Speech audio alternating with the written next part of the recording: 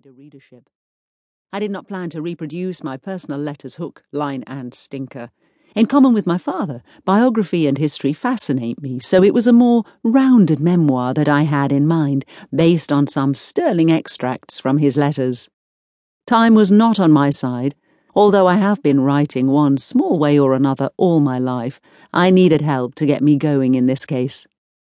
I found it on a week's creative non-fiction course with the Arvon Foundation in Devon. I was happily knuckling down to my task when suddenly a streak of greased lightning whizzed past. It was my brother Lupin. His book, entitled Dear Lupin, Letters to a Wayward Son, was already on the stocks with this noble publisher. Holding onto the pillion behind him was Sister Lumpy with her folio of letters. Dear Lumpy, Letters to a Disobedient Daughter. It was definitely time to oil my own skates. The result is a book which by its very nature led me back into the past, compelling me to consider the best and the worst of my family life. While I have been working away in my little study at home, I have frequently laughed out loud at my father's irresistible humour. At other times I have felt anger and sadness and sympathy.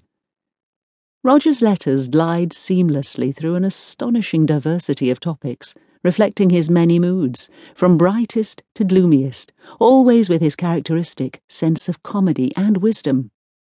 Honesty, courage, loyalty, and a strong work ethic were qualities which informed all my father's actions. In print, his sagacity was embedded in the originality and wicked wit of his observations on members of his caste, from our cat to the Prime Minister, tempered by his affection for recipients of his vintage epistles. My father's written material is sufficiently rich and varied for me to be able to identify and serve up, with confidence, some of the most tempting dishes from his long menu. If you've already enjoyed my father's comic voice through his letters and become curious to know more about him, his wife, Nidnod, and their children, Lupin, Lumpy, and their bossy elder sister, this book is for you. Should it be your first meeting with the Mortimer family, I wish you a most merry ride. Jane Torday. Chapter 1. Invading the Study.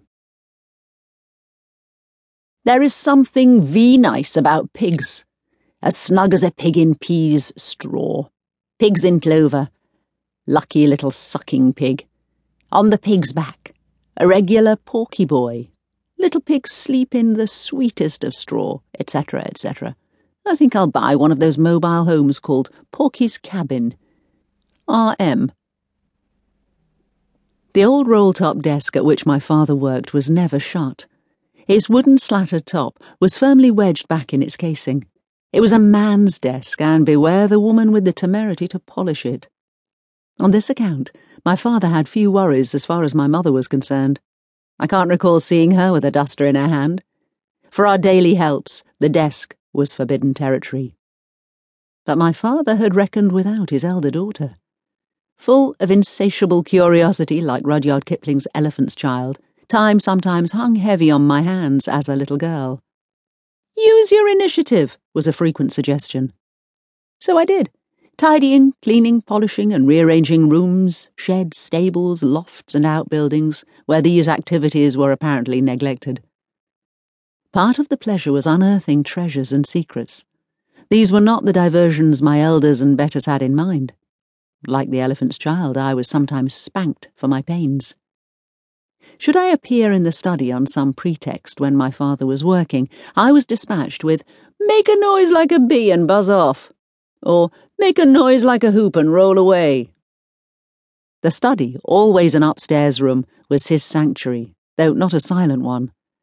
The landing echoed to the repetitious clatter of typewriter keys as my father vigorously tapped out his thoughts for books, articles, and letters.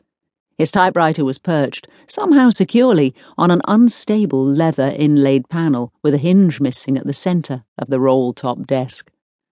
My father and his typewriter were so inseparable a team that it sometimes seemed as if this machine might be one of his limbs, like an arm or a leg.